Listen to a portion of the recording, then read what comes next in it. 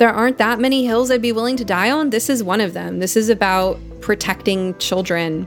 And it's very dear to my heart because I had a really rough adolescence, and I have thought about it, and I know that if I had the same adolescence that I had, but in this environment where the way that people are talking about gender was the way it is today, I for sure would be one of these kids threatening suicide to get my testosterone and my double mastectomy. I would be that kid.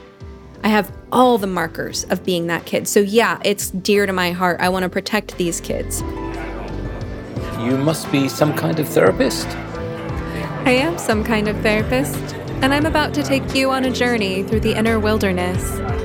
I've invited brilliant guests from all walks of life to join me as we investigate, illuminate, and inspire transformation in ourselves, intimate relationships, and the social ecosystems we are constellated in.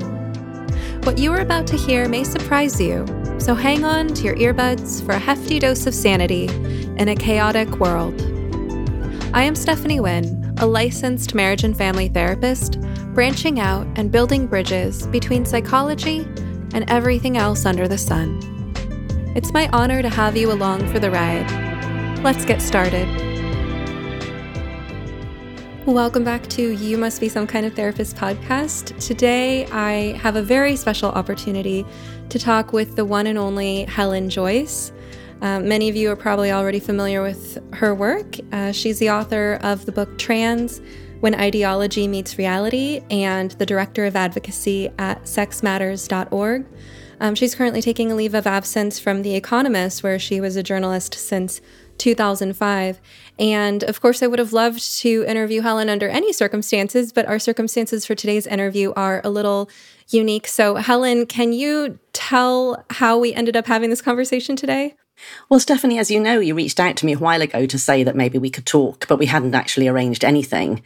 And then, coincidentally, while we at Sex Matters, which is an advocacy organisation about the law, the legal status and the societal status of biological sex and how much that matters, we have been fighting a ban on so-called gender identity conversion therapy here. So it sounds great, but it really isn't a great thing, as you know. And then while we were thinking and we were hearing from people who were working in this fight with us that what parliamentarians need to do is to understand that what sounds good isn't really as good as it sounds, you tweeted that you had just been freed from this vexatious complaint. And I thought, that's perfect. This is the story that people in England need to hear in order to do what they need to do to protect children without getting swept up in a bandwagon thing, which just, voting for something that sounds good, but actually will do more harm. And so I emailed you and said, Stephanie, tell me your story. And you said, yes, okay, on my platform. So this is weird. I'm on your platform and I'm interviewing you. But we can do it both ways. Well, I love it. So we'll use this interview for You Must Be Some Kind of Therapist podcast. You'll use it for whatever you want to use it for. It'll be an opportunity for us to get to know each other and talk about whatever comes up, but also an opportunity for me to share the story. And what better purpose for sharing it than to help with what you're doing in the UK? That's brilliant. Thank you so much for doing this. I'm so glad we were able to make this time. So, on your podcast, tell me about you and what you do. Oh, gosh. So I've been a therapist since 2013 and licensed since 2016. I've had a pretty typical trajectory for what a person's career looks like in my field, where right out of grad school, I worked at nonprofits doing really kind of difficult, more social work type therapy, inpatient setting, and then working with youth who are in the foster care system with wraparound services, but also individual couples, family, adolescent therapy. And I have many passions and interests in the field. It's always evolved, but ironically, and I say this ironically because of where things stand now, I always had a heart for the teen girls. I always thought I'd be good at working with them and found that I generally was, because I survived my own adolescence, which was very rough. And I figured if I could do that, then I could believe that other girls could survive their adolescences as well. So working with youth has always been a part of the picture, and in various settings, from nonprofits to then, working at a company and then eventually starting my own private practice 2 years ago. And so I've been in the field while the what we could call gender craze has escalated. And like most therapists, we work with people one-on-one or maybe in a family or small group. And we're not sociologists, right? We're not necessarily mapping broader populations. We figure that what's showing up in our office is not a general sampling of the population. In fact, it's important to do that, because if you don't have that barrier, if you allow yourself to think what I'm seeing in my office is a sampling of the general population, well, then that can contribute to burnout, because you're hearing a lot of really hard stories sometimes, right? So it's actually important for our mental health to remember, I'm just getting exposure to these really hard stories because of the nature of the work I do. So that said, it can be hard for us to kind of lack perspective on general social trends. And we also assume that people trust us because the people we're seeing in our offices are the ones who do trust us and who have a positive view of what it is to seek counseling. Have you always been in the same state? You're licensed by a state, aren't you? So it's one licensing authority. Good question. So I started in California and then moved to Oregon, kind of at an unusual point in the process. So I went to grad school in California. My first job outside of grad school was also in California. So that's when I started accruing my MFT internship hours. I believe they're now called associate. I could be wrong about that. But then I decided to move to Oregon while I was still working on that. And so there's, it's a bit clunky moving from one state to another because some of my hours didn't count because they were in the wrong category. But, I continued working on an internship up in Oregon, finished my license in Oregon, and have been here ever since. So both states, but most of my professional experience has been in Oregon. And when did you first start seeing girls or people in general who were bringing in gender issues that maybe you didn't feel you'd been trained for or that seemed to you unusual in some way? Yeah, these things, they definitely kind of catch you by surprise the first few times you see them. And as a therapist, you're also seeing people at different points in their story, right? So there were, and I'm going to be very vague to protect people's confidentiality. Of course. But there were some young women I worked with who had, chronic depression and anxiety because of family issues and health, maybe some genetic factors, oftentimes a long history of loneliness and isolation and social awkwardness. What seemed to me at the time to be out of the blue started saying, I think I'm trans or I think I'm non-binary. Now, in retrospect, now I know that that's not out of the blue at all. But I think where a lot of clinicians get thrown off when they're seeing this for the first or second or 10th time, if they haven't really done their research, is that therapists don't know where kids are getting these ideas, right? So it seems like it's coming from a place where this kid must have put a lot of thought into it. Another thing that I was noticing around the same time is I was really impressed with young people's emotional vocabularies, their psychological terms. And, for a while I thought this was a sign of maturity. I thought, wow, these are really special young people who are gravitating towards me. I'm so glad that I have the opportunity to work with them. They have all these terms, all this insight, and then I learned more about how the social environment that the kids were in, especially online, was just fetishizing psychological terminology, right? And so they were just speaking the language of their peers. But, I started seeing a rise in this in, maybe 2017 or so. Prior to that, I will say the first time I ever had experience with a quote unquote transgender person in the mental health system was back in California around 2014 when I was working in a residential setting. We were helping primarily 18 to 24-year-olds with severe and persistent mental illness. So we're talking like schizoaffective disorder, schizophrenia, severe bipolar disorder. Most of our patients there were, our facility was basically a step down from full hospitalization. So it was a pretty intensive program. And we had a young person who was male and very large and very male. And there was very little that was even feminine presenting about this person, but who had some kind of psychosis. I don't know all what was going on because I wasn't this person's primary counselor. I was just responsible for admissions and for kind of day-to-day stuff. But I remember there being some internal debate over where to place this person because rooms were shared by sex. And because he identified as a she, the director insisted that we place him with a female. The female he was placed with was a young woman with complex trauma from, childhood sexual abuse, and she ran away. Oh, dear. That was my first exposure to where this ideology can lead. I think that was mishandled and also kind of tragically predictable. I mean, what do you think is going to happen if you take someone who's already having a really rough go, enough to need to be hospitalized, enough to need to be in an inpatient facility, and then you tell her that we're here to help you heal. Come here and get better. We're going to teach you life skills. We're going to help you get on your feet. Oh, and by the way, here's this 300-pound male who you have to go to bed in the same room as. I mean, who would stick around for that? Yeah. Yeah. Goodness me. Yeah. Wow. So did that sort of prime you maybe when you first started seeing in your own practice people who didn't identify as their sex, or was it just not related to you? I don't think I connected the dots so much at first because that was kind of a unique presentation. I wouldn't say that I had anyone after that who really fit the description of either the trans-identified male or the female who was, in this case, a victim and who didn't receive proper care in that setting.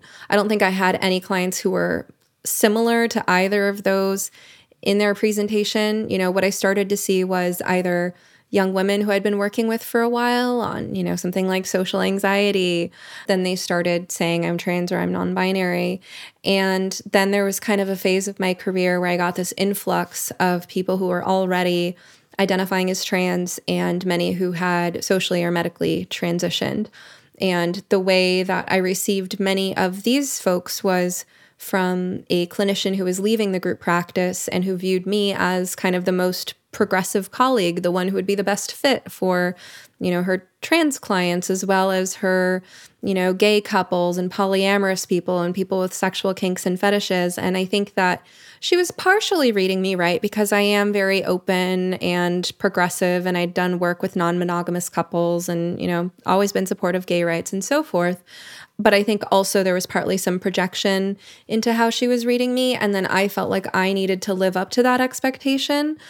I went to one of those gender-affirming care trainings, and that really caught me off guard too, partly because the company I was working for was more conservative than I was at the time. They were run by 3 kind of Christian, conservative, older white males, and this being Portland, this company was kind of a little mainstream for being Portland. And so it surprised me that they even did this, but in retrospect, I don't know that they knew what they were signing up for when they put on the training. So what was it? Was it a residential or a weekend or what? Oh, I'm sorry. This training was just like a 2 or 4 hour or something. Okay. Yeah, this was a whole different phase of my career where, we have ongoing continuing education units. And this was framed as just the kind of level 1 training, and that we were being taught what the new standard of care was. And if you wanted to be a good person and do the right thing by, people with gender dysphoria, then you would go on to the next training where you were taught how to write the WPATH affirmation letters and all of that. And for a while there, I felt this guilt about not wanting to go to the next level training. And, in retrospect, I can say thank goodness, because I feel guilty enough that I followed the affirmation model in the settings where I did, but at least I never wrote anybody a letter recommending that they get a mastectomy.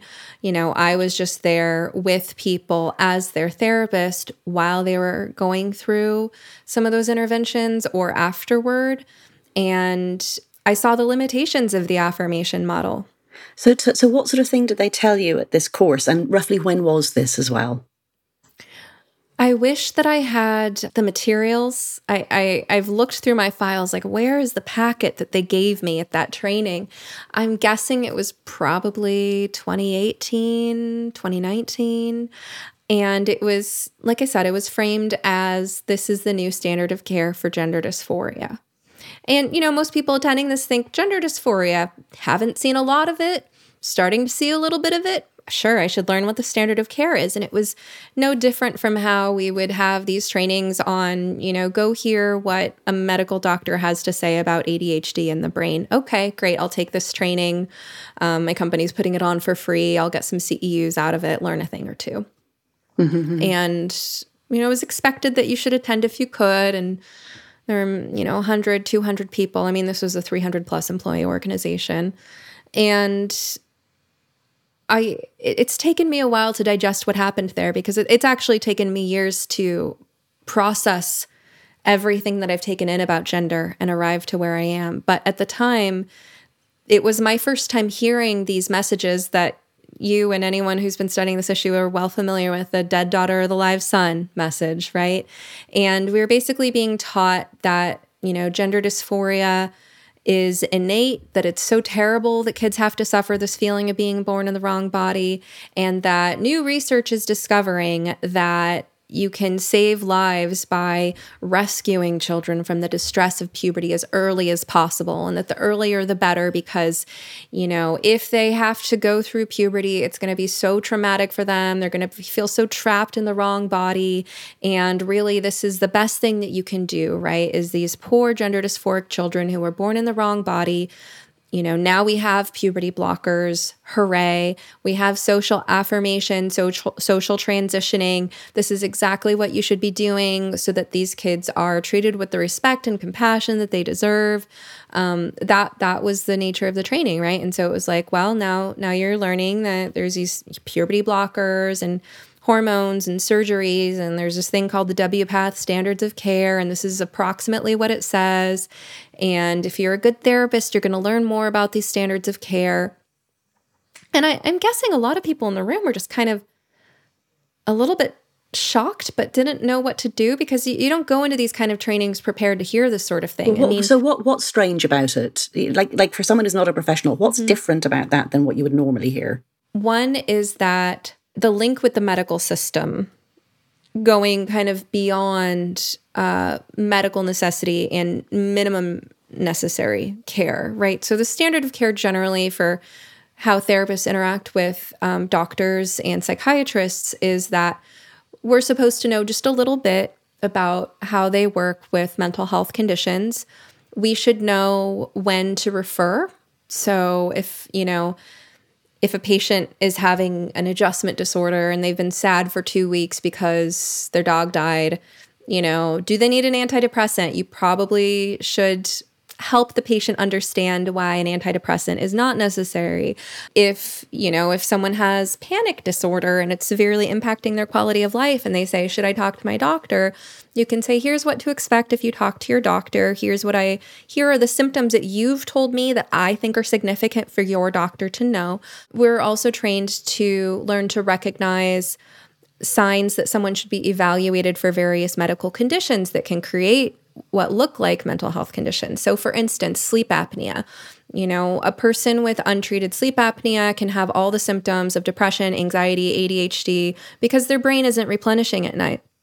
Same thing with common nutrient deficiencies, iron, vitamin D, B vitamins, all of these things. Oh, thyroid issues too. I got to hear years later, I had a accidental run-in with a former patient years later, and she told me, hey, do you remember when I was telling you how I felt this and that, and you said I should have my thyroid checked?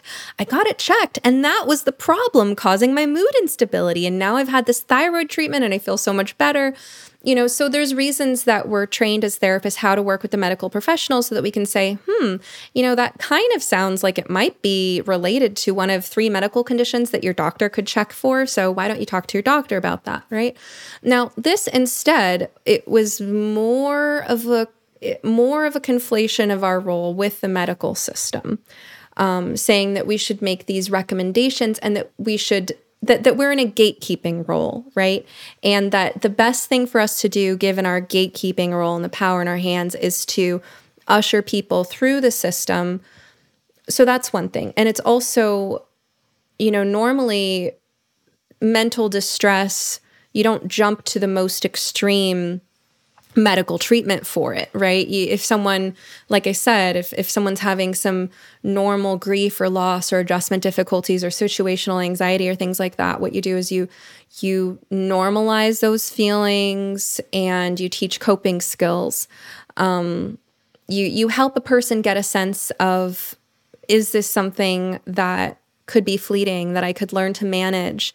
I also model for people all the time, if their lifestyle is unhealthy and they're expecting to be in perfect mental health, I'll say, if I ate and slept and hydrated or not, and moved or not the way that you did, I would feel every bit as miserable as you, right? I view the health of the mind and body as very related. And so part of our job is to set reasonable expectations for people about how mental and physical health are connected. So what's strange about this is that they're telling you that something as ambiguous and, for most of us, pretty novel at that time, around, like I said, 2017, people aren't seeing a ton of this in their practices yet, but that something as amorphous as a problem with one's gender identity in a population as malleable as youth would require such extreme medical interventions. That's novel. And then the affirmation piece as well, right? Because it's normally part of our job with how we treat anything to be curious and ask questions. And it's not about disbelieving what our patients are telling us about their experience, but it's that their way of framing and understanding their experience is based on their limited perspective. They can't, necessarily see outside of their own brain. That's what our extra brain is there for, right? And they're not necessarily trained in psychology, nor should they have to be. So it is our job to help people get that outside perspective and think through their problems. And oftentimes it's good news that people don't have to go to the lengths they thought they had to go through. For instance, there's been times that I've helped someone discover that there was someone they really needed to cut out of their life. Like, this person is no bueno. But there have been other times that, maybe someone's come to therapy thinking this person in my life is toxic. Well, it turns out that person's actually not, they're not a sociopath. This is a normal human problem, and you can adjust your relationship by just tightening up your boundaries in a couple of areas. Being a more assertive communicator, turns out you can maintain a happy, healthy, maybe slightly more distant relationship with this person.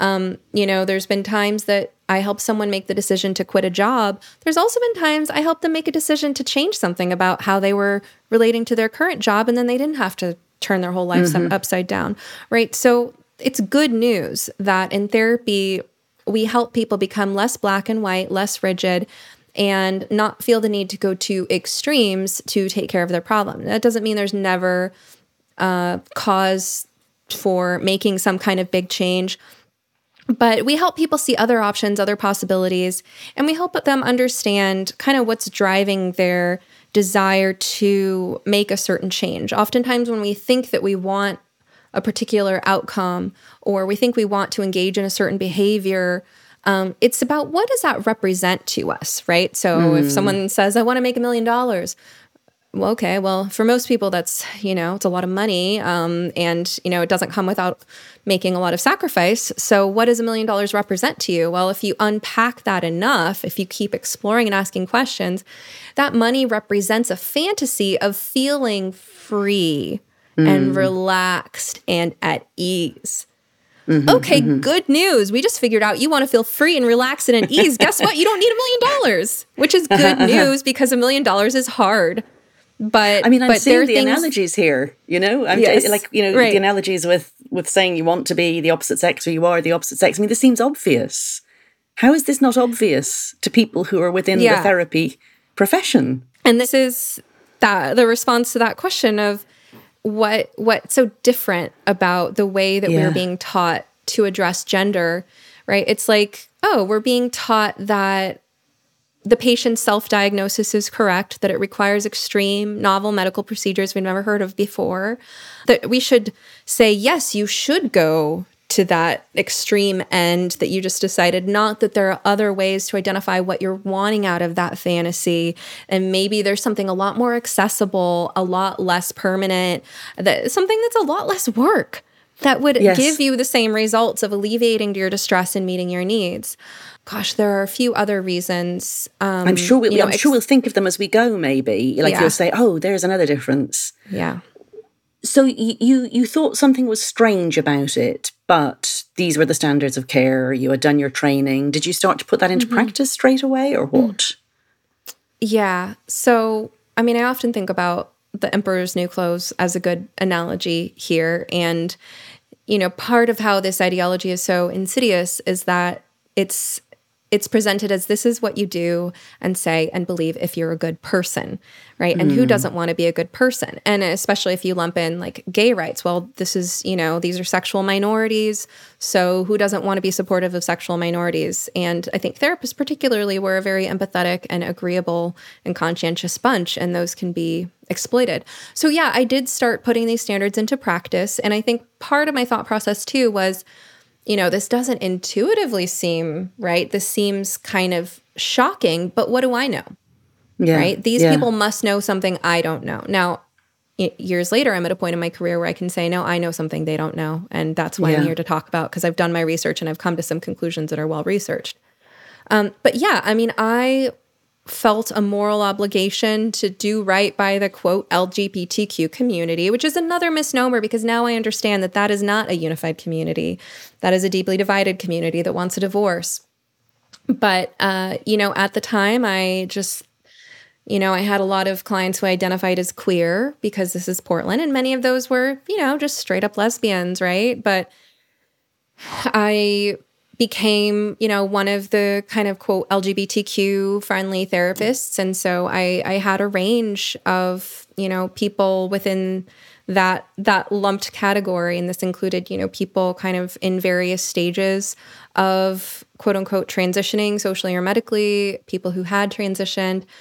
And I even, when the company updated their forms for, people who wanted to change how their name or gender or pronouns were listed in our medical system, the company sent out a form for updating that. And I sent back a form corrected. I was like, no, sex assigned at birth is the correct term here. And, like all of that. I was really trying to be good, When did you when did the cracks appear? Well, I think the cracks were always there, but I noticed sort of a stubborn, intractable neuroticism to the people that I worked with who were trans when we were trying to, focus on anything but that, right? So people who are, post-transition, living as the opposite sex, expecting to be affirmed as the opposite sex, and they're there for social anxiety or depression or OCD or whatever it is. If I do say so myself, I am a very effective therapist. And when I was working for that company, I actually had, there was a way of measuring that because this company really wanted to do everything by the books and appear legitimate in the eyes of insurance companies and all of that. And so they had patients fill out a form every visit that had them rate some kind of standard mental health symptoms on a 5-point Likert scale. And these forms were then processed and, linked anonymously with my clinician ID. And I had really high scores for patient improvement outcomes. I think the average score across the company was around a 0.8 on the scale. 0.5 meant effective. 0.8 was like highly effective. My score was often over 1. So I had a really high score within the company for how much improvement my patients showed. And that was very validating of my intuition, and I could kind of match it with how I saw my patients getting better with whatever it was they were struggling with. I did not see trans-identifying people getting better. I saw a rigidity and obsessiveness and a stubbornness to their neuroticism. And sometimes it felt like Maybe this is happening because we can't talk about the elephant in the room. Maybe this is happening because there's something going on in the body that's actually causing the nervous system to freak out, you know?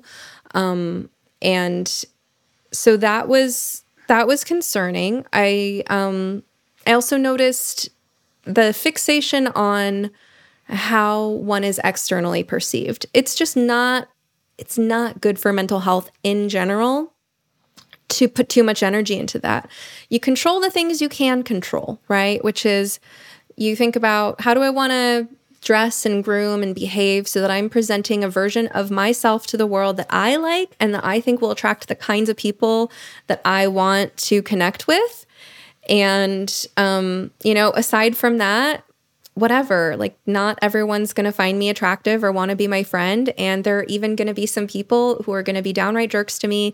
And oh, well, right? You have to develop a resilience and an inner ability to regulate your emotions regardless of how other people perceive you, as well as to have realistic expectations about how people are going to perceive you, right? Like, so for people who are really lonely and like maybe not good at approaching the opposite sex or whatever sex they're attracted to, it's important to be able to kind of see yourself from the outside and think about, okay, well, if someone approached you like that, it would make you uncomfortable, right? So for mental health in general, it's not wise to be too hung up on things that you can't control. And how other people perceive you is one of those things. But I was noticing with trans-identified people of all ages that there was so much emphasis on that. So much emphasis on passing and freaking out about what if people think this or that about me. And that's a dead end. And then I noticed too that, and I'm just getting really practical with this stuff, we all only have so much time, energy, and mental bandwidth in a day, week, month life. And there's an opportunity cost involved in everything, right? The more time you spend focused on your gender, whatever that means to you, the less time you're focused on literally anything else that you could be focused on, like getting a job or getting good grades or making friends or developing hobbies, getting good at something, achieving a goal. I mean, all the things that are meaningful, that move you forward, build a sense of character and self-esteem and health. Time spent on gender is time not spent on that. And so I see this kind of emotional immaturity that shows up in, 30-year-old quote unquote trans people who are emotionally 15. Because it's just such a time suck, if nothing else. So these were some of the concerns I was seeing. I also felt like there was just a lot to unpack with some of the youth who were identifying this way, that the ideology just really prevented us from unpacking, And, like you and weren't allowed to use the language you wanted, or you weren't allowed to ask things because you were told that was transphobic or something. Well, internalized misogyny and homophobia, and we know this from Lisa Lippman's studies of detransitioners. Those are real things. And, the trans-identified youth that I worked with, many of them, I think, did have, they were gay, and they did have some sexist thoughts, but it was so wrapped up in the trans stuff that you couldn't talk about it. Another concern I have for youth is that I think there's this kind of epidemic of narcissism where energy that would normally be going outward toward being interested in other people, like having crushes and wanting to date and flirt and make out, all this stuff that's exciting when you're a teenager, that stuff gets introverted, introjected, and it becomes all about who am I as a sexual or gender identity, right? And I see, when I first got into working with teen girls, I was sure that we were going to spend a lot of time talking about crushes. It's like, that's vanished. Wow. That the energy that used to go toward having feelings for other people and being nervous about that and excited about that has gone toward having feelings about who am I as a gender identity. And so when I think about, these, what I would call lesbians, young, socially awkward lesbians, making it about their gender identity, it's like there's an avoidance of the real vulnerability of coming to terms with being a lesbian. And the reality of being a lesbian, it's hard. Your dating pool is a lot smaller. I mean, even if you live in a perfectly accepting society, even if there's no homophobia, just statistically, you have a smaller dating pool. And I hear about this from the parents I'm working with now, because I'm not working with adolescents right now. It's too risky. Just from the parents I'm working with, talking about their kids, it's like, yeah, some of them are just lesbians who are being taught this gender ideology that's so dangerous because it makes them think that their dating pool is bigger than it actually is. So much of Gen Z identifies as LGBTQ, but statistically it's just not possible because the rates of, what portion of a population is straight, gay, lesbian, bisexual, those rates are going to be pretty consistent because you can't change your sexual orientation. But there are people who are calling themselves bisexual, pansexual, this, that, and the other, who are really just heterosexual. So then you have girls, poor girls, right? Poor girls who are actual lesbians, and they're confused because people aren't sending accurate messages about what it is to be a lesbian. The fact that you're going to have lots of crushes on straight girls and get really confused, and you're going to misread friendship as romance, and you're going to hope and your wish. And now these girls are thinking, well, that girl I like is dating boys who look like me, and so if I'm a boy, she's going to want to date me too, right? And it's like, oh, you poor thing.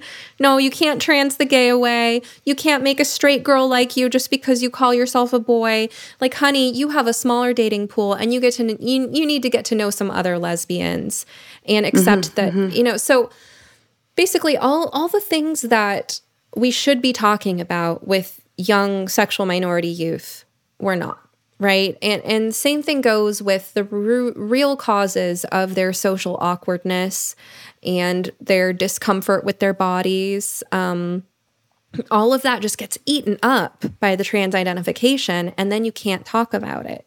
And all you're supposed to do is just affirm that that is who they are, and you can't explore, and it just really hinders what you can do as a therapist. And now I'm talking from my experience before I stopped working with adolescents, or my experience with people who were over the age of 18, or my experience with parents.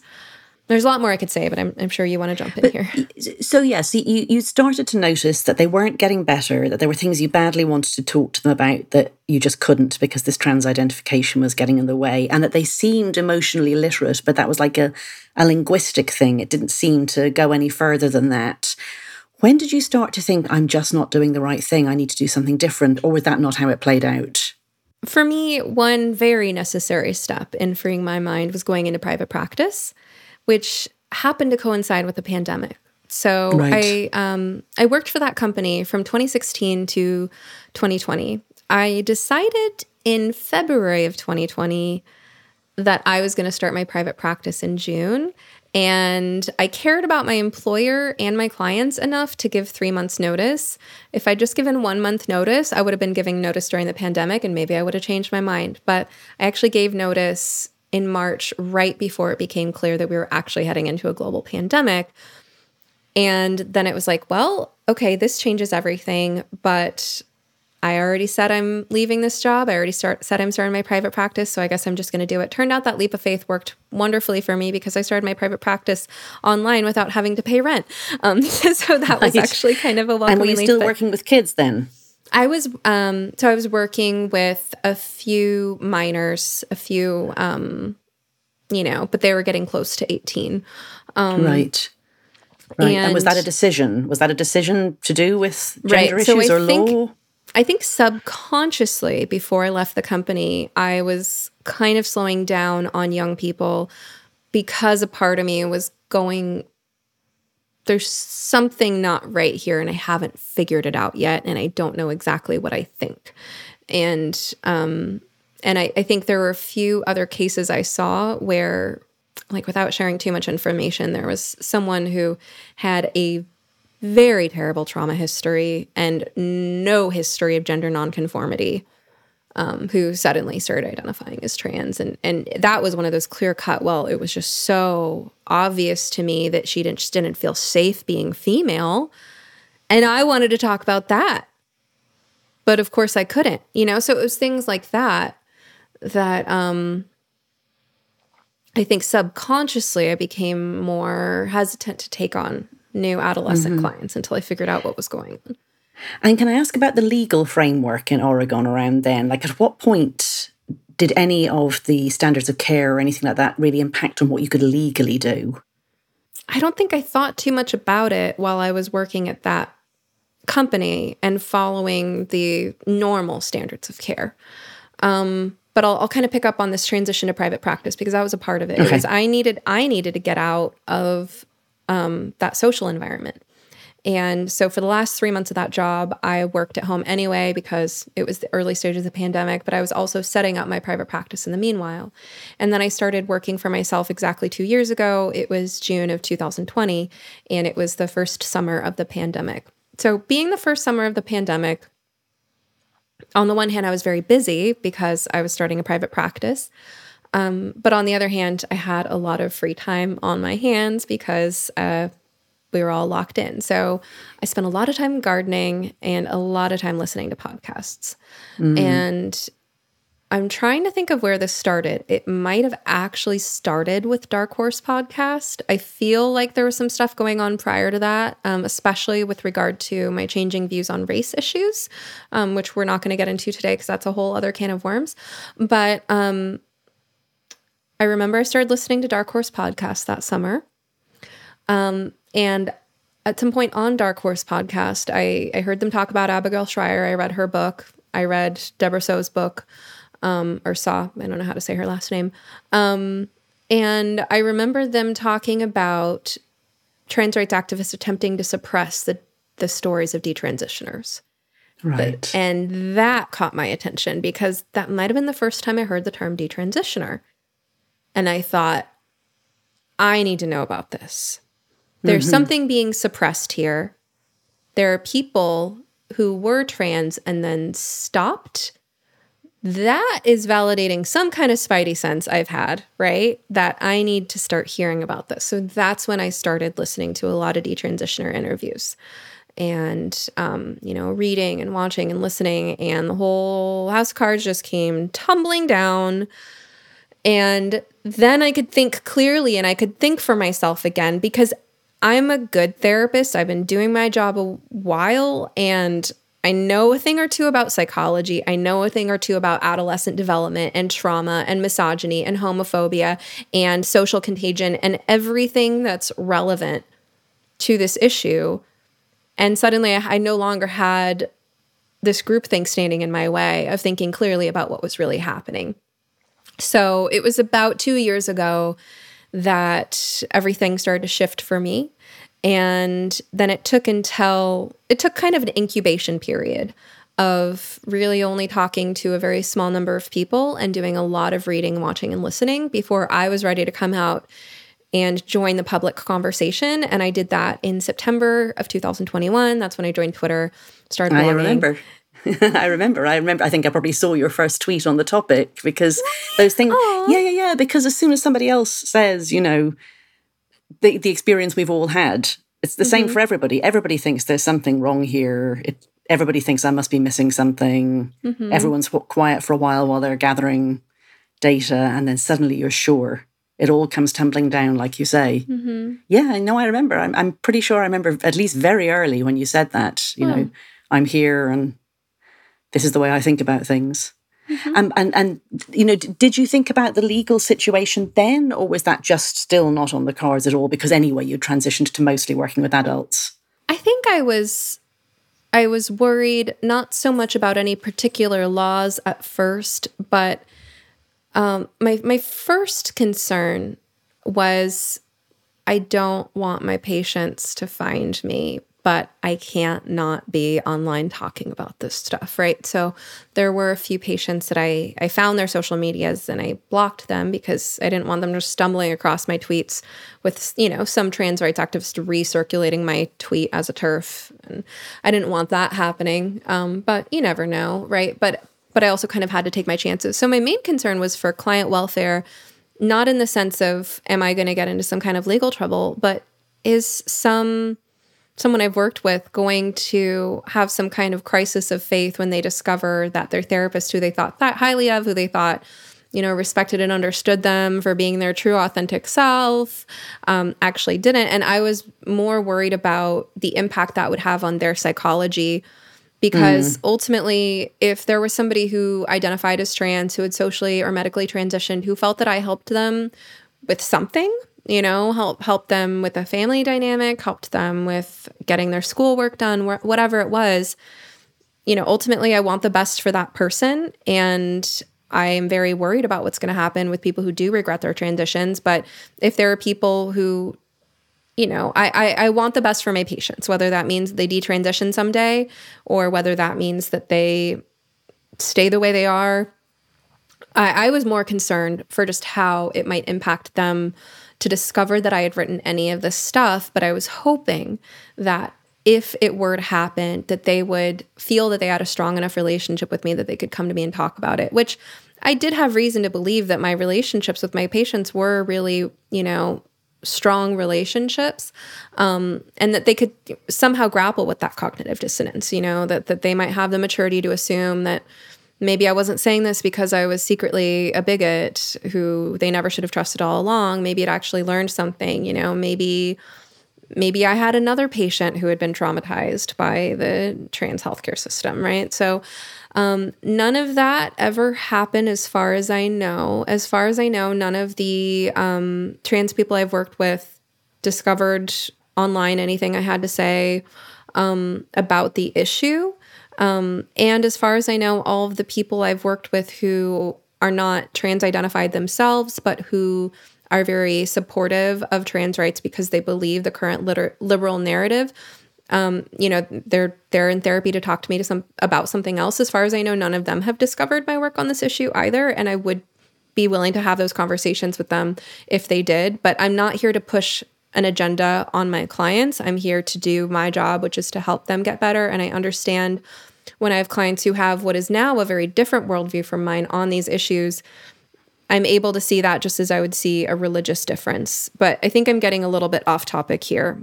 But yeah, no, it's very useful, because that's a good framing that, you don't have to agree with your patient on everything. You're seeking to help them with something. And so your private practice went well. You got clients, you were working happily with them. The transition worked well for you. But then what happened, actually, you asked when I became concerned about the legal issue. And I want to finish answering that. I just remembered. It was when the trans rights activists started coming after me, actually. Because I was following what was happening in Canada. And I was worried about the direction things were heading there. And I had looked at the laws in Oregon, and I specifically looked at the laws in Oregon, reviewing those governing my profession, because I wanted to make sure that anything I was saying or doing was fine with the law. And I couldn't find anything I couldn't find anything at first that gave me reason to feel scared for myself. But I was looking at what was happening in Canada. And then when the trans rights activists started coming after me and accusing me of doing conversion therapy just because I am a therapist who's talking online about the harms of gender ideology and medicalization, somehow, somewhere in that process, I think one of the trans rights activists linked to an article where I had to go a very circuitous route to find that basically, even though there was nothing written into Oregon law exactly in the sections where you would think to look, that I think it was like 2016 that nationwide in the US, conversion therapy was redefined. And then each state enacted that differently. And in Oregon, the redefined version of conversion therapy was illegal for minors. So it was really, the problem was that on a nationwide level, conversion therapy had been redefined. And I had to go a circuitous route to find exactly what that meant. And that's when I started to worry. And again, I wasn't too worried for myself because the word conversion does not belong with the word therapy The word affirmation doesn't belong with the word therapy either. I mean, if someone, they're antithetical concepts.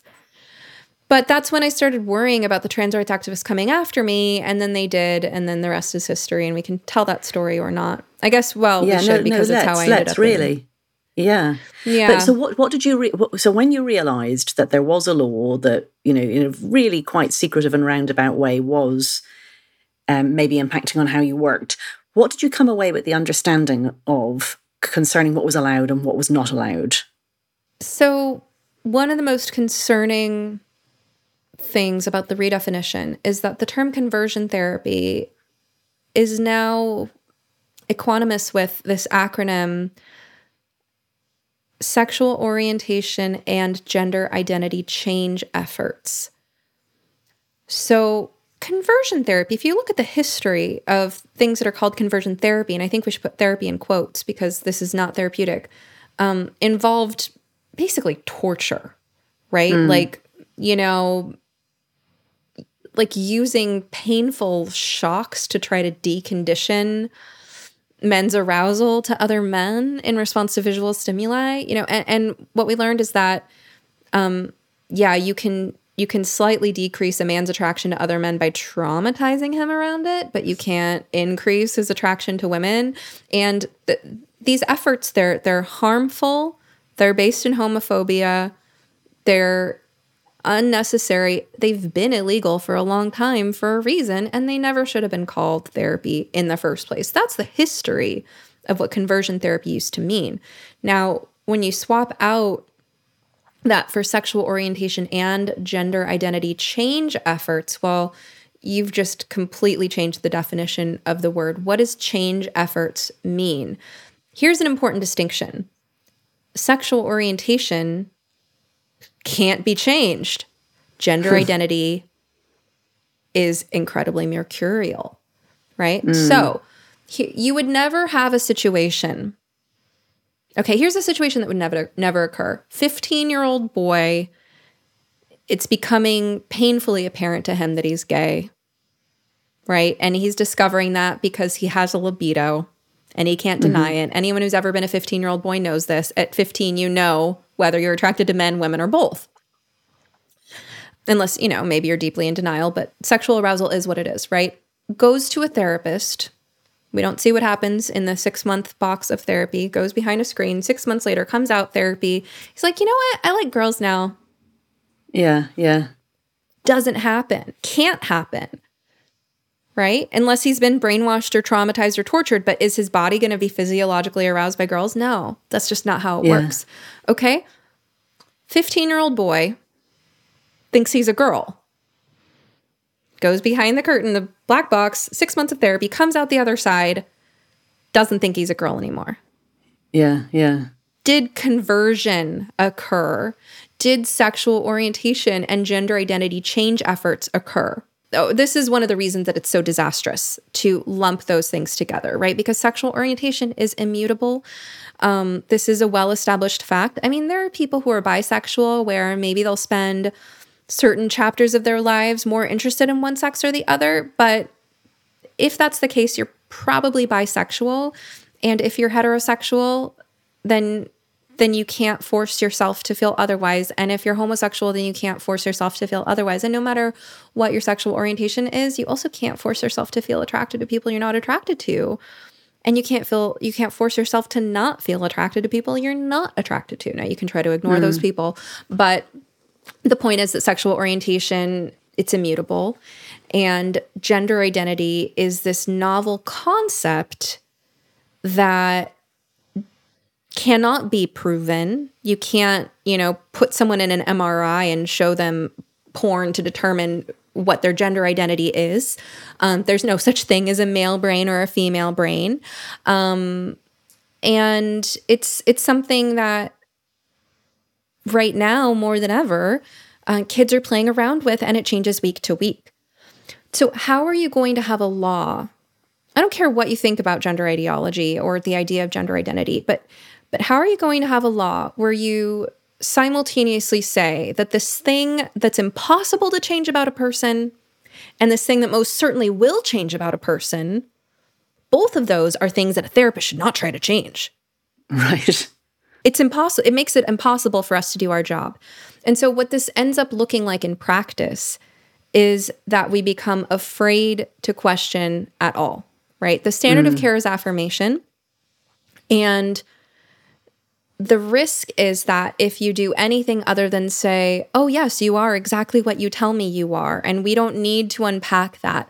I don't need to ask you where you first heard the term pansexual or genderqueer. I don't need to ask you what that means in your friend group or what you've seen on TikTok about this. Or I don't need to ask you what makes you say you hate your breasts so much, or what makes you say it's so uncool to be a girl, or that you'd rather be a trans gay boy than a lesbian, or, you're not supposed to explore any of this, because what could happen, is that if I ask you any of those questions and you don't like something that happens in our session, all you have to do as a consumer of mental health services, and you could do it at the age of 14, which, who among us is rational at that age, is go to someone's licensing board and wave your finger and say, she tried to change my gender identity.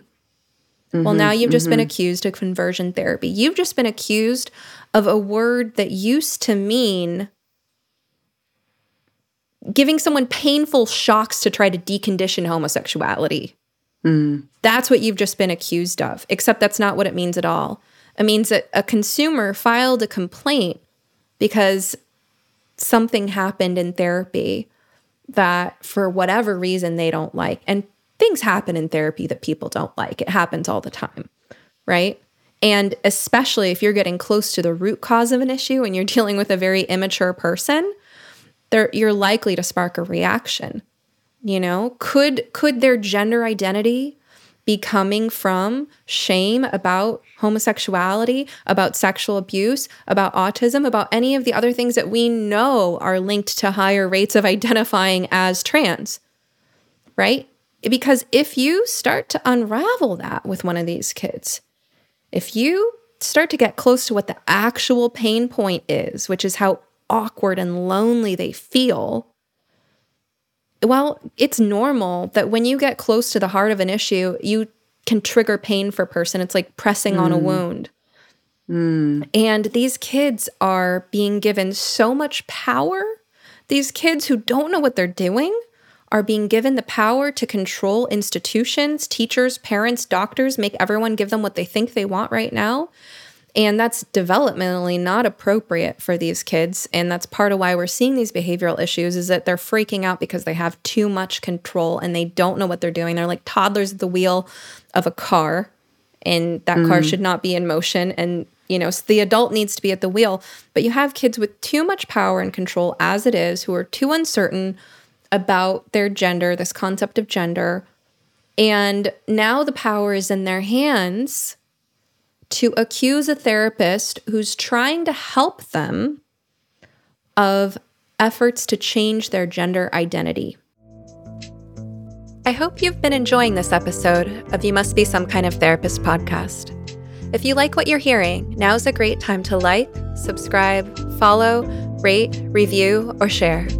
You can also support the podcast by visiting sometherapist.com/shop, where you will find goods and services I have personally curated to support your well-being and enrich your life. We're just building the shop, so check back periodically and feel free to suggest recommendations. All right, now back to the show.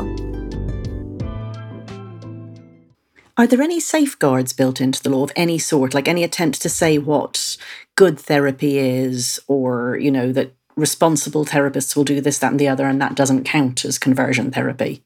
I think we should take a moment to pull these laws up, if you don't mind. This is very interesting. This is a document from the American Medical Association, I presume.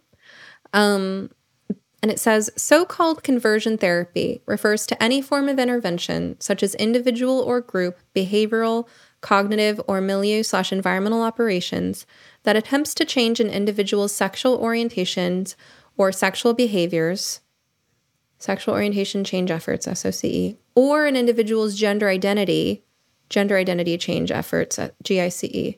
Practitioners of change efforts may employ techniques including aversive conditioning, e.g. electric shock, deprivation of food and liquids, smelling salts, and chemically induced nausea, biofeedback, hypnosis, and masturbation reconditioning. I want to stop right there because they're addressing what I was just saying, right? That in order to attempt to change someone's sexual orientation, you would have to use techniques like this and you would still fail.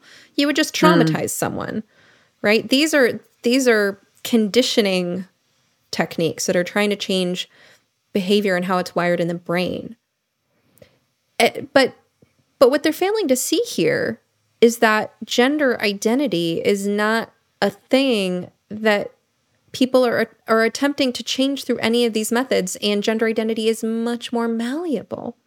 So here it says, underlying these techniques is the assumption that homosexuality and gender identity are mental disorders and that sexual orientation and gender identity can and should be changed. This assumption is not based on medical and scientific evidence.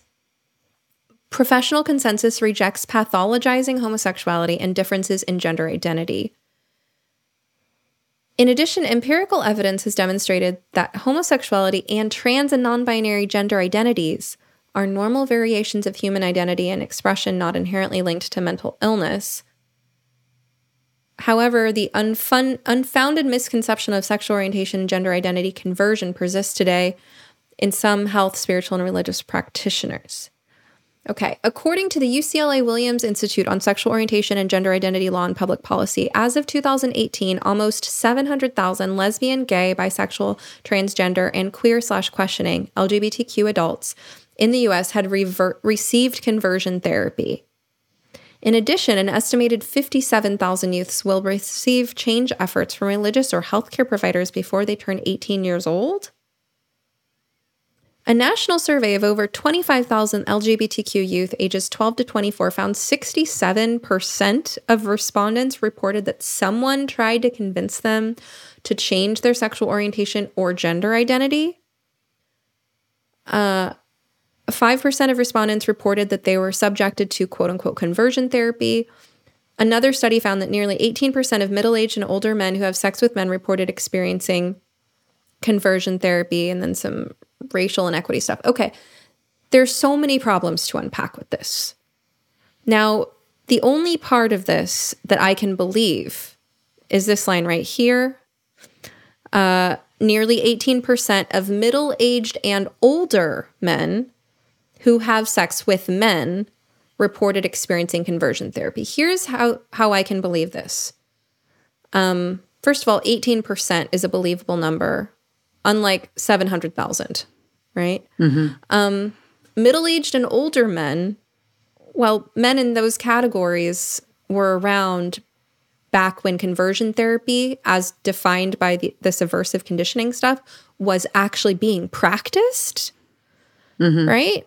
It was made illegal in like the 70s. So this is believable, right? That there are older gay men who were victims of aversive conditioning before it was made illegal. But, okay, so how they're defining conversion therapy here, though, is,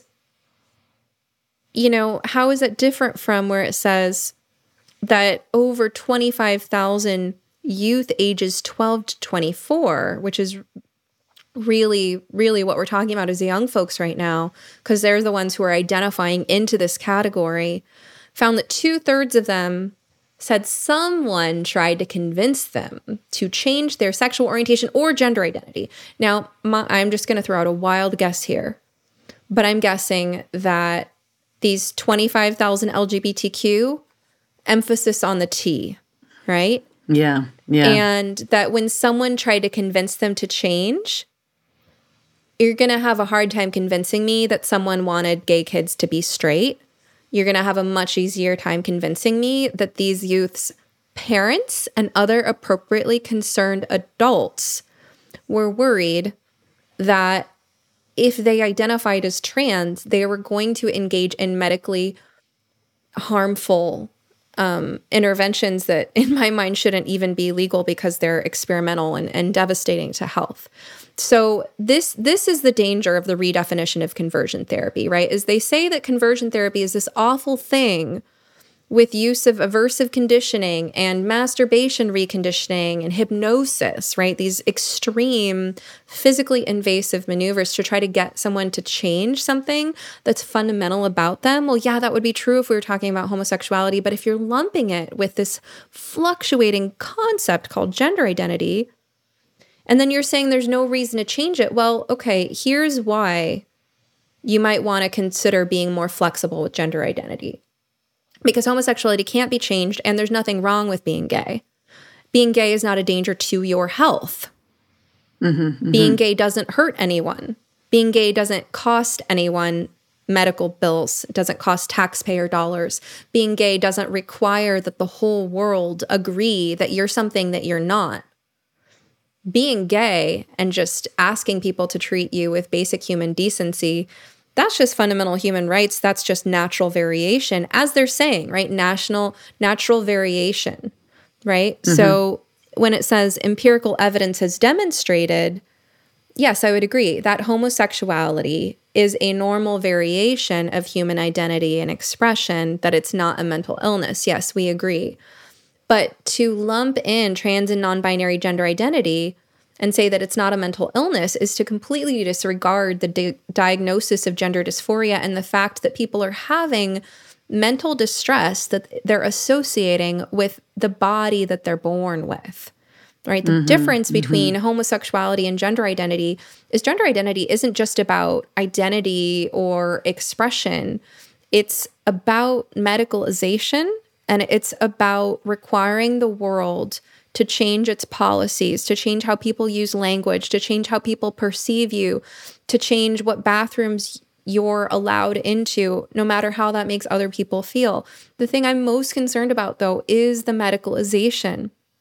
You know, how can you say that it's not a mental illness and that it shouldn't be pathologized at the same time that you are asking people, and I'm going to look at you again now, Helen, at the same time that you are asking people to allow for the widespread, permanent, significant alteration of people's human sexed bodies so that they're no longer going to be able to reproduce or to have orgasms. You're foreshortening lifespans. You're causing permanent problems with bones, with the cardiovascular system, and just a whole bunch of cascading effects.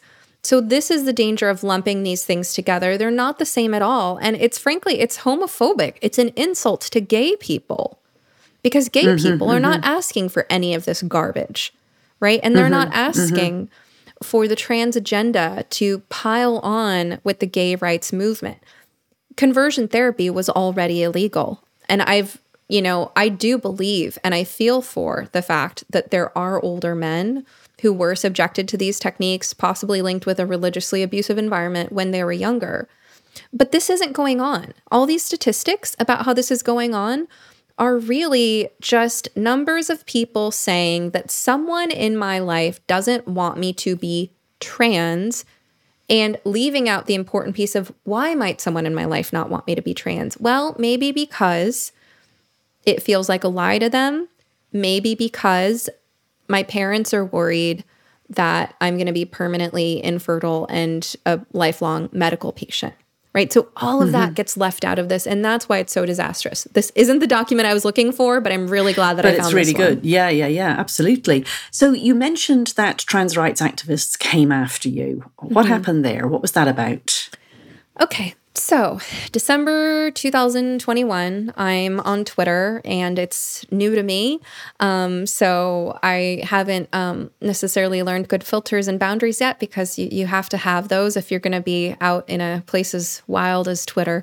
And I was excited to be part of dialogues, though. I mean, I was kind of scared to come out as gender critical before I went on Twitter. I didn't know if I'd find like-minded people. I was having problems in Facebook groups for therapists where people were all very woke and very pro-trans and where there was really no room for any kind of dialogue. And, so my first few months of Twitter were exciting because I was meeting so many like-minded people and having great discussions. I was in spaces and I was posting a lot, and I was also blogging a lot and then posting my blog posts. So at some point, at a few points, some trans rights activists found various things I'd posted on Twitter or on my blog.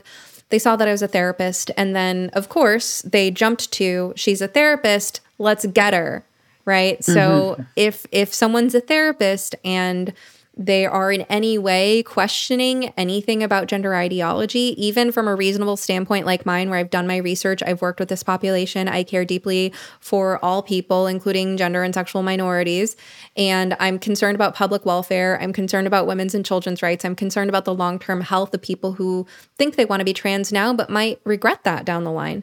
Anyway, they see that I'm a therapist, and then it's like, let's get her on the conversion therapy thing, right? Because conversion therapy is illegal. And these are Twitter accounts that are anonymous, many of them. They have hashtag ban conversion therapy in their bios. They have protest signs with ban conversion therapy painted on them in their profile pictures. These are people who have really dedicated themselves to the mission of making it impossible for people like me to speak. People like me who actually know a thing or two about mental health. I mean, all of this is being done in the name of mental health. And there are people like me who work in the field who have professional qualifications saying, wait a minute, this isn't an accurate representation of how mental health treatment should work. So, of course, these activists have this agenda, and they see me, they accuse me of conversion therapy, and I started getting these pile-ons where someone would, screenshot or retweet something I said, call me a TERF, a transphobic bigot. I've even been called a right-wing neo-Nazi, and I've been called Marjorie Taylor Greene. And, I've been called all the things. And it was like this, let's get her. And there were these kind of menacing comments where the tone was just like, aha, gotcha. You didn't know. Bet you didn't know, you stupid TERF, that we know that there's licensing boards we can report people to. That was the tone of it. It's very menacing. And so what I did is I got ahead of the game and I wrote my board directly. And I said, you're going to be receiving these complaints. Let me tell you what's going on. Let me tell you what I actually say and do and think and why you're hearing from these people. And you're going to hear from them again. I'm an open book. Let's talk. Right. I write that letter to my board. I send it. It's December 23rd when this is going on. So, of course, it's the holidays. All I hear back from the board at the time is I hear back December 27th that my letter was being forwarded to the compliance department. Then I, immediately after writing that letter to my board, I write a letter addressing TRAs directly.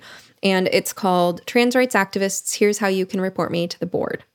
And so I kind of diffused their game and I said, oh, you think you got me? You think you snuck up on me with this? You think that I didn't know that you could report me? Here's the link. Here it is, right here. And they weren't talking about actual therapy. They were talking about blog posts and things that you were tweeting. I mean, they had no evidence of any particular patient.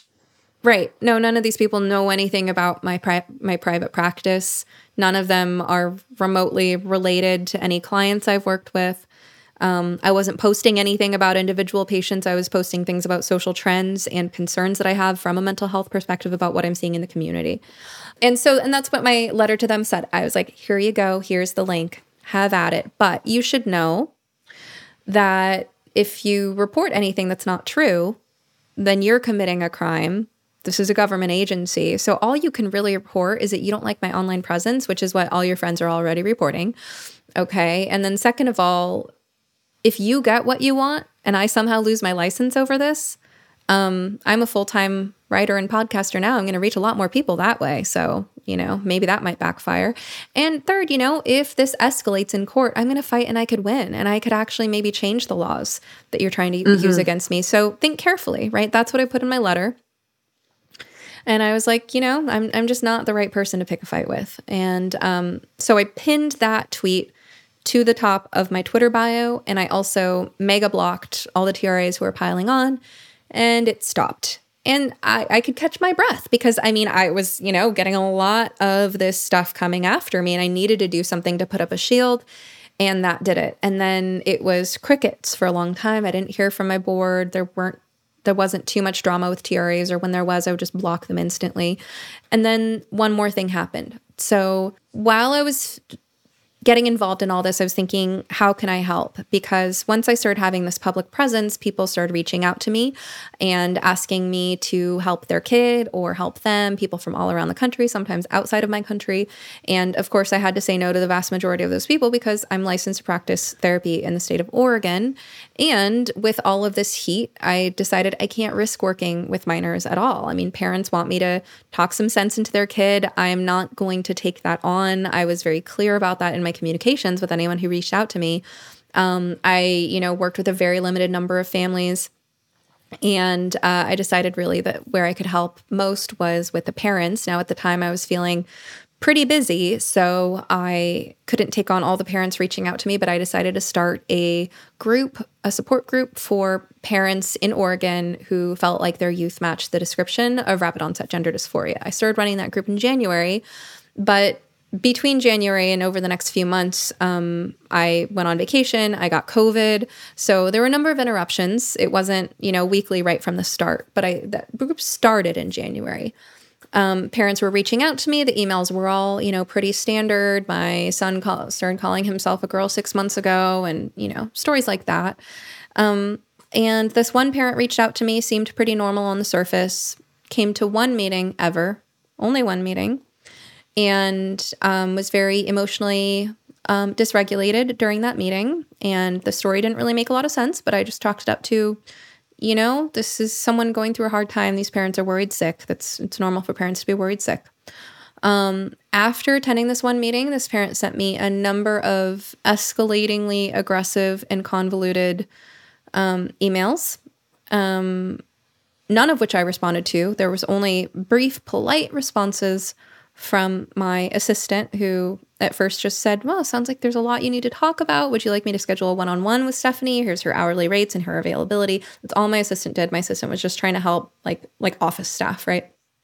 And then she told my assistant she wanted a refund, which was easy because the money would never charge in the first place.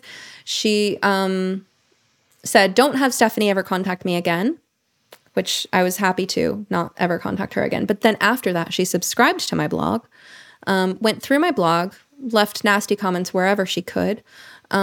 She found a comment, a critical comment that a detransitioner had left on my blog, and she piled on that to the point where that detransitioner, who has openly told me that he doesn't like me, told me that he apologized for having any part in her piling on me and that he deleted his comment because he didn't want to enable that kind of thing. That's how bad it got. She reached out to multiple personal acquaintances who were on my resource list and tried to slander my reputation to them. And I know this because one of them contacted me, and then another I reached out to saying, hey, did you hear from this person? So this woman really went above and beyond in her attempts to destroy me after attending one group therapy session. And then she made a board complaint. I didn't find out about that until a few months later. It was April 19th that I was notified that there was a complaint. This was a very busy time for me. I had moved April 15th. So by April 19th, we were, we just had the furniture in place and a few items on the walls. And I had just set up my new office. And now the first thing I had to do in my brand new office space was respond to board allegations. I was also dealing with some health stuff. So it was a very busy time for me. And so what happened was that the board opened two cases at the same time. One was in response to the TRAs in December, and the other was in response to this one lady. They had separate case numbers. In their letter about the allegations from the TRAs, they said, please note, we did receive your letter dated December 23rd, 2021, and we'll take that into account. And so my response to that was pretty simple. I wrote a lot, but my lawyer helped me really cut it down to only the essentials. And, they basically had no case. It's like, you're asking me to prove a negative here, to prove I'm not doing conversion therapy. Well, where is your evidence that I am doing conversion therapy, right? These are strangers on the internet we're talking about here. But, the other lady, she was very sneaky, very tricky. She took concepts from my blog, ideas that I write about publicly, and she twisted them to insinuate that I was saying certain things to parents in groups that were, I would say, overreaches in how she frames my ways of dialoguing with people. And she brought another family into it. So, the one fortunate thing for me in this case is I've never had a board allegation in the 6 years that I've been licensed, or in the 3 years before that I was an intern. And the one time I get a board allegation from someone who was technically a client, she was technically a client once in a group therapy setting where 6 other families were there and witnessed the same conversation. And none of those other families had a remotely similar experience to her. I mean, many of those families come back week after week and say, thank you so much, you're so helpful. I've gotten feedback on what other people observed that day, and nobody saw the same things that she did. But what had happened, and, I have to say this in a way that respects people's confidentiality, but there was a family present who had really gone through something quite horrible with the mental health system. Their kid needed a comprehensive mental health evaluation, and their kid had basically threatened suicide to get into the hospital, where they knew the hospital was going to affirm them and pressure their parents into affirming them and make the whole thing about gender. Which is in itself a crisis. I mean, there are kids with a lot of stuff going on. There are kids with psychiatric comorbidities and family problems that need good old-fashioned family therapy and an unpacking and assessment of what is going on, right? But the kids are spending 10 hours a day on TikTok, and they're framing everything as about gender. It becomes the source of the battle with their parents. It becomes what everything is about. They don't want to talk about anything else. It's the ultimate form of resistance to therapy, but now it's like sanctioned by the powers that be. And, this was a family that needed a different type of help. But the kid had learned from their friends on the internet that you say this, that, and the other. You go to the hospital and they'll all be like, oh, how long have you known you're a boy? That's terrible that your parents don't affirm you at home. You're here because your parents are bigots? Okay, well, we'll make sure that before you leave, before we send you home, even though your parents are perfectly safe, even though they have a safety plan at home, even though your parents love you more than anyone, even though your parents have another take on what might be going on, before we send you home to those bigots, we will make sure that they will call you your chosen name and pronouns at home. That is what the kids are learning they can expect in the hospitals, and that is what is happening. And that was what was happening with this family. And this family shared their story, and all I did was say, that is terrible. I'm so sorry that you feel backed into this corner. You feel like your kid is being held hostage by a hospital that isn't doing their due diligence and following the normal standards of care for how we would treat any other mental health issue in an adolescent. I just said that was really hard, and that the family had some very tough decisions to make. Like if the hospital forces you to say in front of your kid, oh yes, when they get home, I'll use these pronouns and this name, and I'll buy this binder, and if the hospital forces you to say that in front of your kid, but that's not what you and your spouse believe in, how do you handle that? What are you going to do when you get home? These are important questions to explore, and we talked about these things in group. And what happened is the lady who made the complaint used that family situation and used it to say that I had said that if a minor said they felt suicidal, that meant they were being manipulative. Which, is an overstatement, but also it's irresponsible to say that wouldn't happen, right? Like it's not reckless. Taken out of context, are there ever times that suicide is used manipulatively? Of course, right? And now suddenly they're bringing suicide into the picture, right? They're saying, and when you bring suicide into the picture, it's like someone in the room has a gun. Everyone's being held hostage, So then the stakes become exponentially higher, and now you have to defend yourself against. Did I conduct, mistreatment of a suicidal youth? I mean, that's like the worst thing you could do, right? Because there's nothing worse than a dead kid.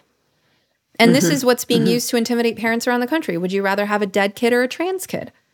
That's not the question that we should be asking. That's not at all, that's not remotely the right question, right? But did the parents maybe express some concern in group that their kid was using something that they heard online to get what they want? Is that what a kid does? kids do that, you know? And when it comes to a topic as complex and sensitive as suicide, I am aghast at how people are being so flippant about the conversation.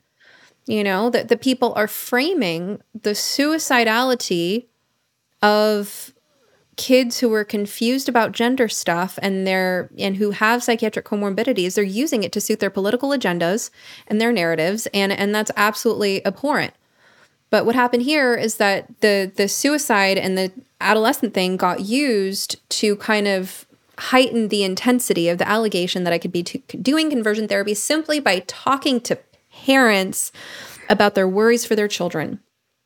That's what that really strikes me as absolutely fascinating about this. You know, you weren't even talking to children and you weren't saying anything about trying to change a gender identity. And yet the existence of this law, this ill-defined law, this ill-defined concept, change efforts about gender identity, turns it into a big investigation. So that was April, I think you said, that you heard about that. And I mean, that's serious. I presume you started to think about, what will I do? What will I do if I, get struck off? Yeah, it was like time to prepare for the worst case scenario, right? And I mean, if you have any compassion for me whatsoever, whoever's listening here, I mean, imagine that you are 37 and you're a therapist who's just kind of reaching the peak of your career. You know, you've been doing it long enough that you feel really confident in your practice. You're starting to build a podcast. You just moved in with your partner and stepkids. You're starting a kind of whole new family life. And this thing that you've worked so hard to build, this thing that has been your source of income and the only reason you've ever achieved any degree of financial security, is now being threatened because you care about kids, because you're willing to believe parents who care about their children, because you're aware that adolescents can't make good lifelong decisions, because you yourself would probably be dead if anyone had let you make lifelong decisions at that age, right? You know, you're a therapist in the middle of your life, just kind of reaching this point where you feel secure and you feel like you're making a difference in the world. And then because you care, and because you care enough to say things that are hard to say in public that you know you'll get toasted for, like, now everything you've worked for is potentially going down the drain and you have to look at what plan B and plan C are. And I was willing to die on this hill. There aren't that many hills I'd be willing to die on. This is one of them. This is about protecting children. And it's very dear to my heart because I had a really rough adolescence and I have thought about it. And I know that if I had the same adolescence that I had, but in this environment where the way that people are talking about gender was the way it is today, I for sure would be one of these kids threatening suicide to get my testosterone and my double mastectomy. I would be that kid. I have all the markers of being that kid. So yeah, it's dear to my heart. I want to protect these kids. You know, I was willing to take that risk because I have the gift of gab. I'm a good writer. I'm a good speaker. And I was building my blog and building my podcast. And it's like, well, plan B, I'm a writer and speaker now. And I find a way to monetize my podcast. And, you know, I'm selling this house. So the money I used to sell the house, I used that to get the next chapter of my life on my feet. But who wants to go through this? I mean, it was going to be a mourning process. I needed to shed some tears about the idea of giving up something I love. Like, I'm good at being a therapist. I love being a therapist. I worked hard to get here. I work hard for my success. It would be a tragedy to not be able to practice anymore. I was willing to put that on the line and come out and make these statements and risk these allegations and run this parent support group and try to help these families, knowing that I could lose this because it is that important. And because at the end of the day, I want to be able to live with myself. And if I'm going to be a good therapist, I also have to be a good role model of what it is to be a good human being. And that means being ethical and courageous. But yeah, it was hard. And the stress and the anxiety, I mean, it really impacted this whole chapter of my life. I was just landing in a new house with my partner and forming relationships with my stepkids. And now I have to hide my panic attacks that I'm having because my career is on the line from these stepkids who I'm trying to show up for as a stable role model and a secure parental figure, and now this beautiful space that I just moved into where I can do my work, I have to use it to defend myself in a court of law. And the partner who I'm delighted to be supported by, who's, cooking meals for me and helping me with the chores, now I have to lean on his support, not for achieving our shared dreams, but for keeping me sane during this time. And I leaned very heavily on him and leaned very heavily on all my resources. It took, dozens of hours each week to be talking to my lawyer and writing and rewriting my responses and talking to all my supports and dealing with, days that I couldn't do more than the minimum amount of work because I was just too anxious. Yeah, I put myself through this because it was worth the fight to me. But fortunately, the anxiety didn't last all that long. So I'll tell you how the investigation went. So I get this investigation notification. It's a password protected email document. Well, two of them, one for each allegation, the ones from the TRAs and the one from the lady. And the way I first find out is I see my phone ringing. I'm cooking a late lunch. I already have low blood sugar and I'm hungry and kind of shaky, and I'm cooking a late lunch in the middle of a busy day. And I see my phone ringing and it says State of Oregon, and my heart skips a beat and I feel flushed and I'm having this like kind of vagal response. And I'm like, it's either the IRS or the licensing board. And I go and check my voicemail, which takes several minutes, and I'm just waiting for the voicemail to come through. And it's the investigator saying, you're under investigation and I'm sending you these password protected documents and here are the passwords. So, had to hide my panic attack that day, and then had to rally my resources. So fortunately, I feel like I'm not a religious person, but I do have a sense of spirituality, and I feel like someone's looking out for me. Something is, the universe is conspiring to help me because I had the right people to turn to. So the first two people I turned to for help, among the first two were Candace Jackson. She is a lawyer who is well known for her work on these issues, and I had personally spoken with her before in Twitter Spaces where we were acquainted with each other.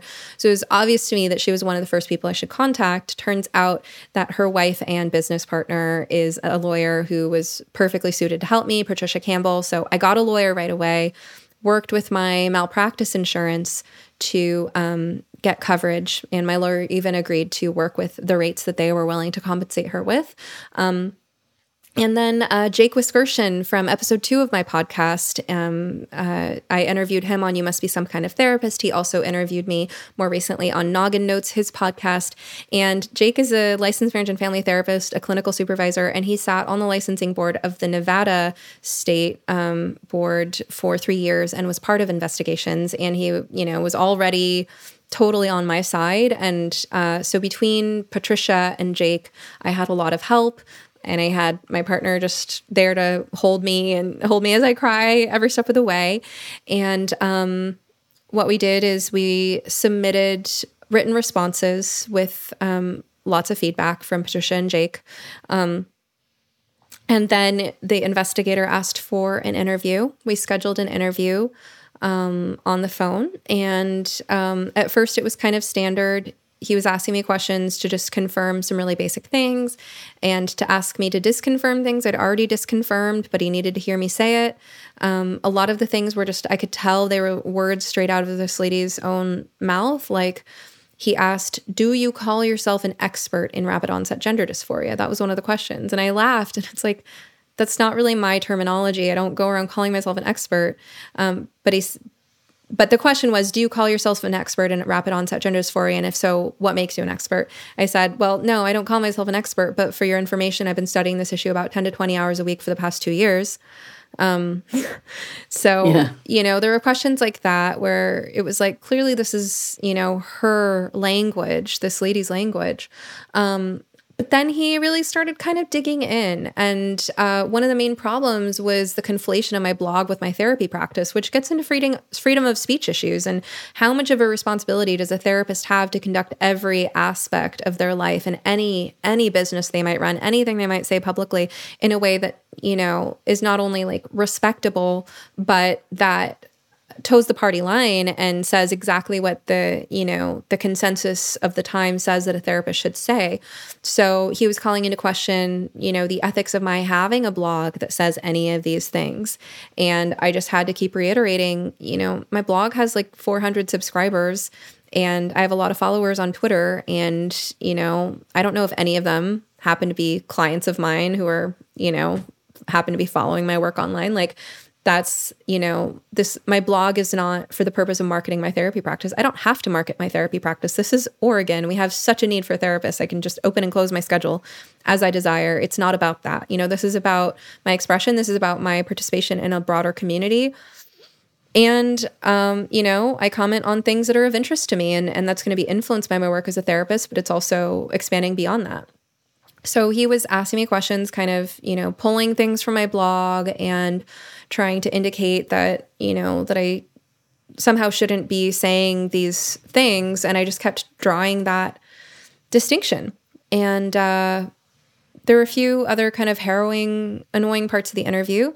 And then after that, the other family came up, right? So as I had mentioned, this lady had brought into the picture a family that was present at the group who had a child that had been hospitalized and had been mistreated by the hospital system. And so he asked for that family's name, and I was kind of taken aback because I've never heard of, if someone doesn't make a complaint about a therapist, how does the board have a right to look at someone's confidential notes if they didn't make a complaint? But I guess they do. And as soon as I questioned that at all, he was kind of stern with me, like, indicating, he read me some passage from the law indicating that I was like resisting compliance with their investigation. I'm like, no, I'm just making sure, like, just to confirm, you're asking me for the confidential information of someone other than the complainant. Okay, all right, here it is, if you say so. And so I had to hand over their records. I still don't know to this day if he contacted that family or not. I, was able to get some assurance from just knowing that family and knowing what they would say if he were to talk to them, and knowing all the other families that I work with. And there was a part of me that wanted to be like, oh, you want to talk to parents, huh? Okay, here's all of them. Talk to all the parents. Hear what they have to say. I mean, these parents are, he was kind of implying in our conversation in the interview that the families were vulnerable. Well, he said, do you consider these parents you work with vulnerable? And I said, well, of course they are, but it was almost like the indication was that they're these, sheep that I'm misguiding, right?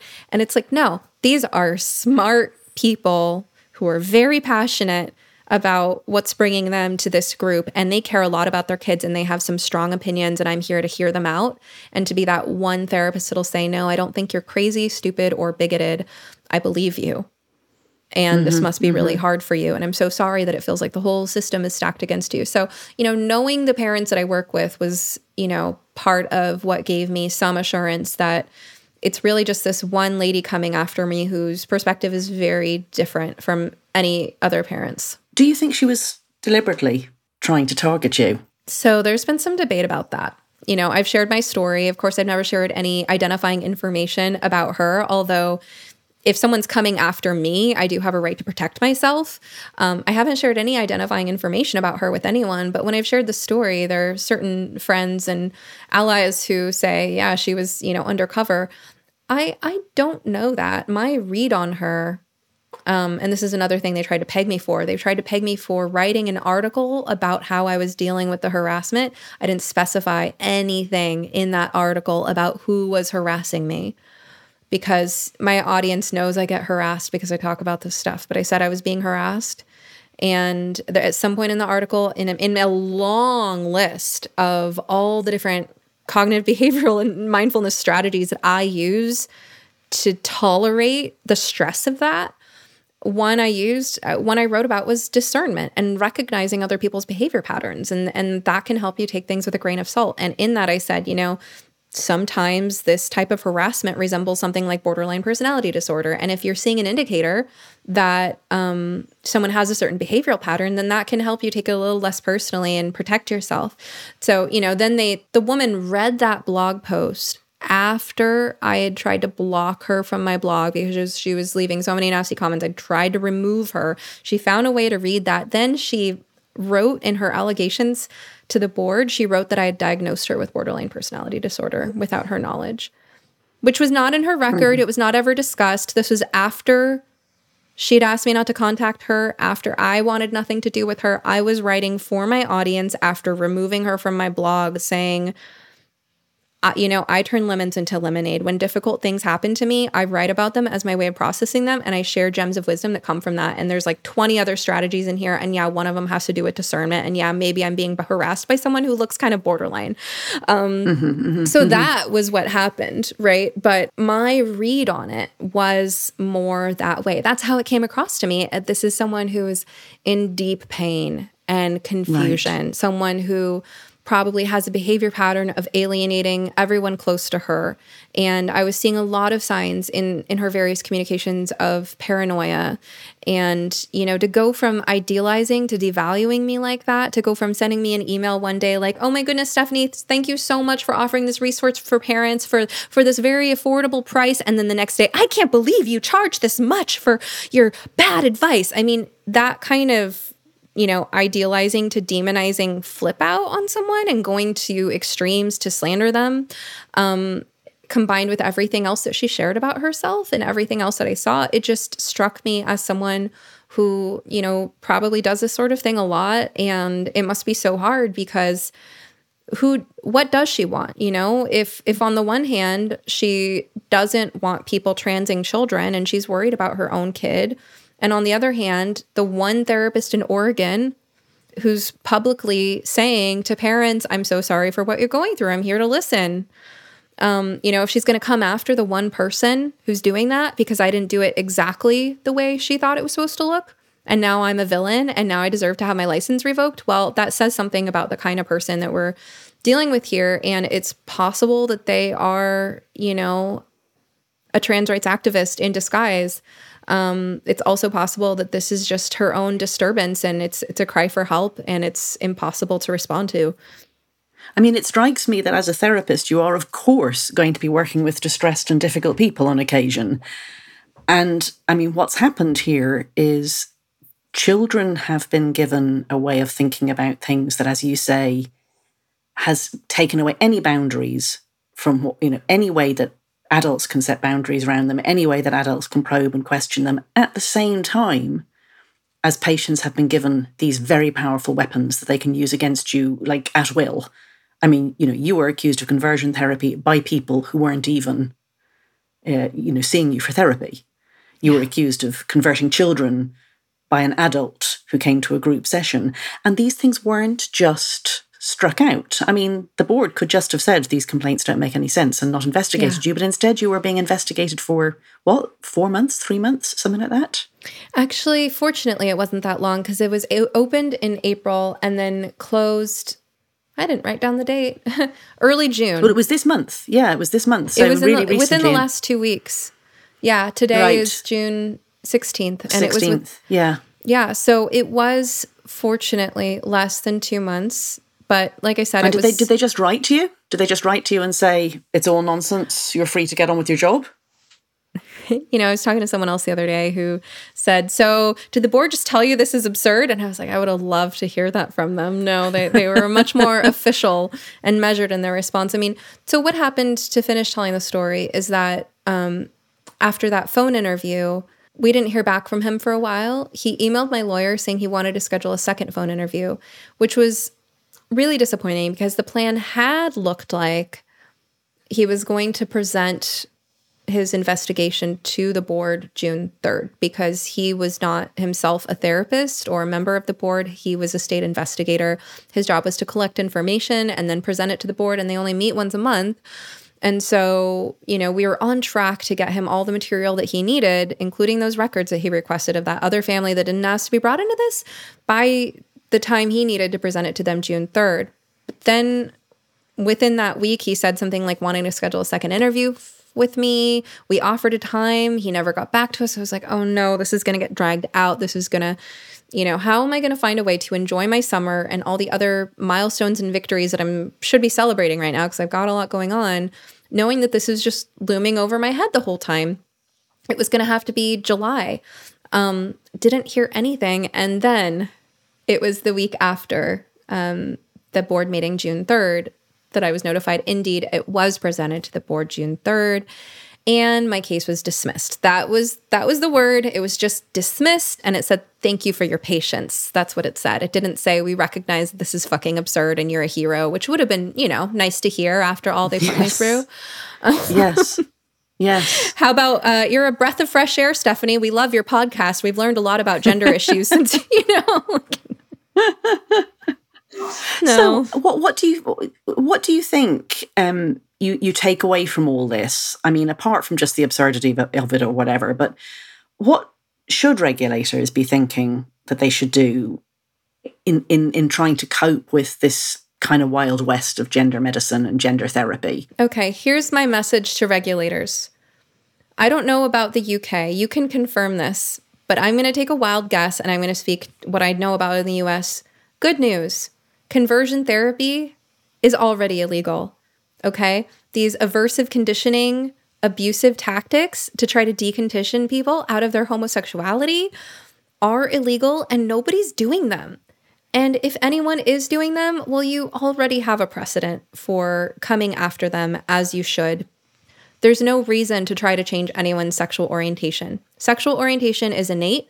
It's immutable. It's stable across the lifespan. It doesn't hurt anyone. It's a little inconvenient if you want your own biological children or if you would like to have a bigger dating pool. That's it. Like, that's all it is. Maybe you have some internalized homophobia to work through. Maybe you have some family or, community homophobia, but that's not your fault, right? That's something you can talk to a therapist about for help dealing with it and not letting it get to you, okay? Gender identity should never have been lumped in with sexual orientation. Gender identity is not fixed or innate. It's a novel concept. Nobody's trying to change anybody's expression in the sense of, I don't know any therapists who are judging people harshly for what color they want to dye their hair or how they want to dress or their mannerisms. I mean, any of these, elements of how effeminate or masculine a person presents themselves in their mannerisms or style of dress, like that is not a thing that therapists are out to judge. And if there is a therapist who is really that abrasive and, if there were like a male therapist who scoffed at a woman for wearing sweats and no makeup to therapy, well, then she would already, at least as far as the States go, tell me if I'm wrong when it comes to the UK, she would already be able to file a complaint. Like, this therapist was being a jackass, right? That's just bad therapy. Okay, but that's not what this stuff is about. When they talk about gender identity change efforts, it creates this dangerous loophole where you can't talk about gender. And they talk about it not being a mental or medical disorder. Well, it is kind of both, because gender dysphoria is in the DSM, and what constitutes being a mental disorder is clinically significant distress or functional impairment. Any disorder in the DSM, in order for it to qualify as a disorder, you have to have clinically significant distress or functional impairment. So clinically significant distress would be, I'm so anxious about this, I can't stop thinking about it, I must talk to a therapist. Or functional impairment would be, I'm so depressed I can't get out of bed and go to work or feed my children. So if something doesn't cause clinically significant distress or functional impairment, then it's not a mental disorder. So if someone actually meets criteria for gender dysphoria in the DSM, it's because they're experiencing distress or impairment, which makes it a mental disorder. We should be concerned about that, just like we should be concerned with anyone who is experiencing distress. And if you're experiencing distress because of the body you're in, then that's a problem, right? We should all have the birthright of being comfortable in our own skin. These medical technologies are being sold as a false bill of goods that, quote unquote, affirming someone's gender through cross-sex hormones or puberty blockers, surgeries, and the like. They don't make people more comfortable in their skin. What they do is they cause people physical pain and further impairment, and they increase the likelihood of all kinds of diseases. They set people up to be lifelong medical patients, and you're not treating the real issue, which is about getting more comfortable in your skin, which we can do non-invasively. There are many ways of helping people who are experiencing gender-related distress. Traditionally, gender distress was only exhibited by a small number of boys, and now it's in a huge number of adolescent girls. And that is socially influenced, just like any other phenomenon with adolescent girls throughout human history. The good news is that this is transient. Most kids, before this became a social contagion, most kids who had organic, naturally occurring gender dysphoria would grow out of it and discover that they were gay. And now what we're seeing with the kids who are going through this because of peer influence is that there's comorbidities with all kinds of other mental health problems, especially autism, as well as it's frequently because of internalized homophobia, internalized misogyny, or a result of sexual abuse that made someone feel uncomfortable with their body. There's no reason, according to any of the best practices of psychology or medicine, there's no reason to lock that dysphoria into place by insisting that everyone should affirm this identity and then enrolling the medical system and wasting medical resources, doing things that have a high risk of harm and high likelihood of regret. And we're seeing this with detransitioners. Detransitioners themselves are saying, I wish I hadn't done this. I wish someone had stopped me. I wish a therapist had explored this with me. Well, guess what? If you enact a law that conflates efforts at changing gender identity with efforts at changing sexual orientation, and makes both illegal, then therapists cannot feel the freedom to explore all the various reasons that someone might claim some kind of gender identity. And if we can't explore those reasons, we can't get to the root cause of the distress. We can't find out if there's an easier way of treating it. And there is. There's this myth that if kids don't get these puberty blockers right away, they'll kill themselves. That's because people told kids that. People told impressionable, vulnerable, naive youth that if you don't get this thing that didn't even exist 20 years ago, if you don't get it, you're going to kill yourself. That is child abuse. Telling children that is child abuse. And intimidating adults into caving is manipulative. Kids were not killing themselves because of lack of puberty blockers. What we really need to be concerned with here is that people who are kids today might kill themselves 10 or 20 years from now when they're dealing with transition regret and lifelong medical complications. With puberty blockers, you're looking at major problems with bone disease, osteoporosis and osteopenia, weak teeth.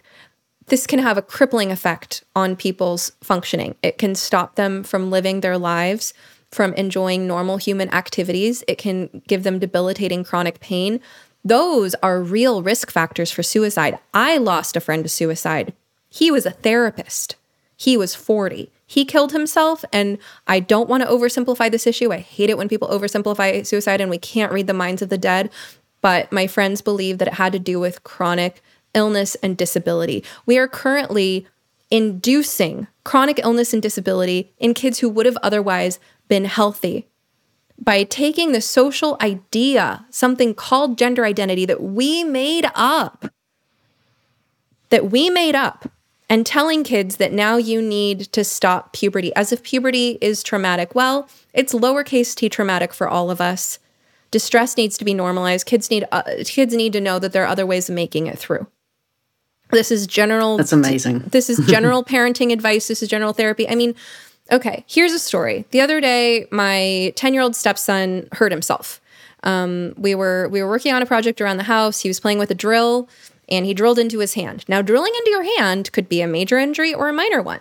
It's scary. It hurt him a lot. But it wasn't major, thankfully. That's one of those things that could really go either way. Now, his pain signals in his body were screaming that this is an emergency. So, of course, he was screaming and crying and freaking out, as you do. I probably would have been screaming and crying and freaking out, and I'm an adult.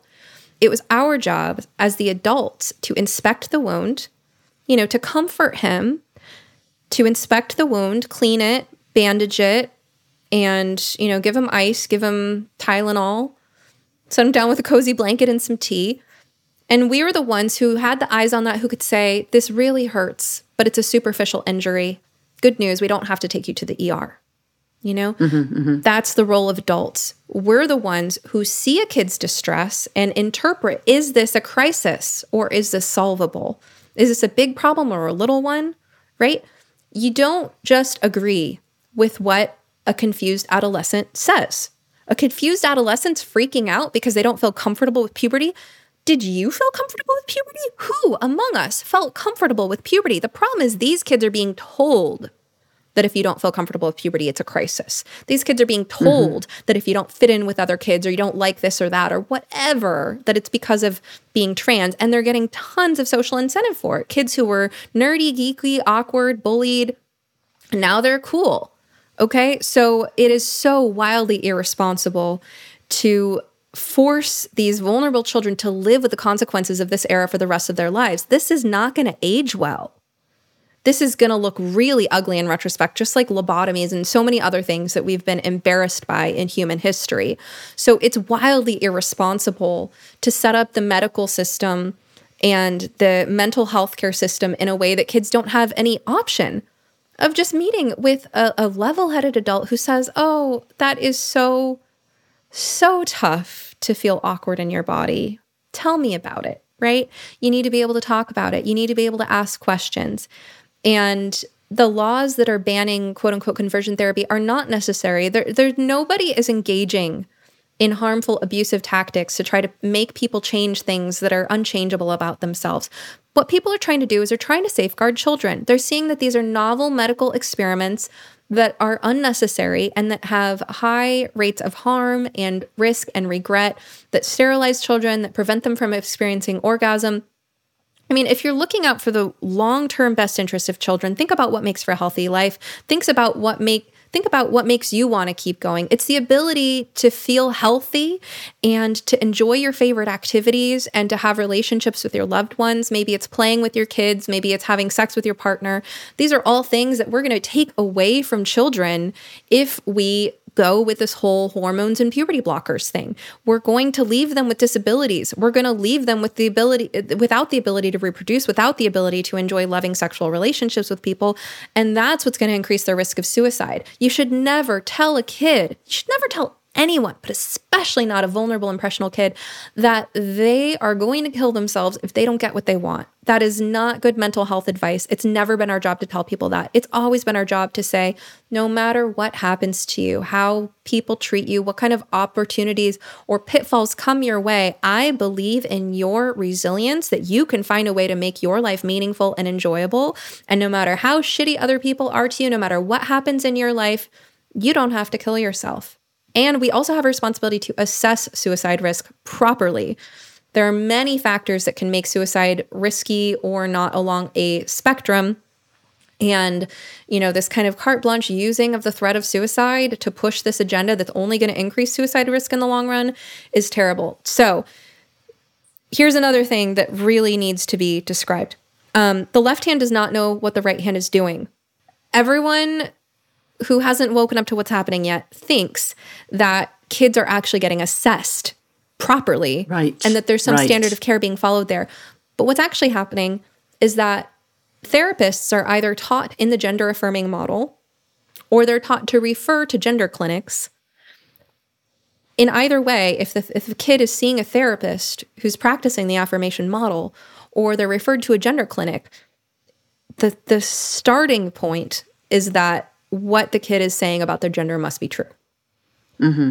It's never, let's conduct an assessment and figure out what's really going on here, and if the kid actually meets the normal clinical picture of gender-related distress that's, severe and persistent and Plus, kids are being told on the internet what to say about their gender distress anyway to get what they think they want, what's glorified on the internet.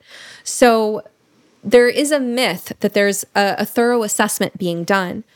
Usually comorbidities are not diagnosed. If they are diagnosed, the way they're framed clinically is that these comorbidities are secondary to gender, that gender is the main problem, and that the kid has developed these other problems because of their gender-related distress or their bigoted family or fill in the blank.